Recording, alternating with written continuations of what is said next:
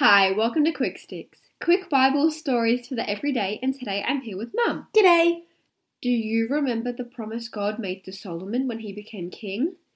God promised Solomon that he would have more wisdom than anyone who ever lived. God also told Solomon that he would be the richest and most famous king in the world. And King Solomon did become very rich and very famous. The Queen of Sheba heard about how wise King Solomon was and decided to come and test him with some very tricky questions.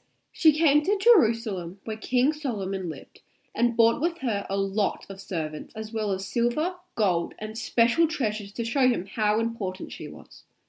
When she went in to talk with King Solomon, she asked him about everything she could think of, and he had great answers for all of her questions. Nothing was too hard for him to explain. Then the Queen of Sheba realized that Solomon really was very wise.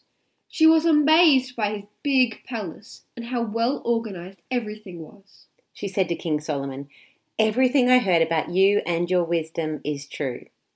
And then she gave the king presents of gold and beautiful treasures. God made Solomon so very wise, but he still made mistakes.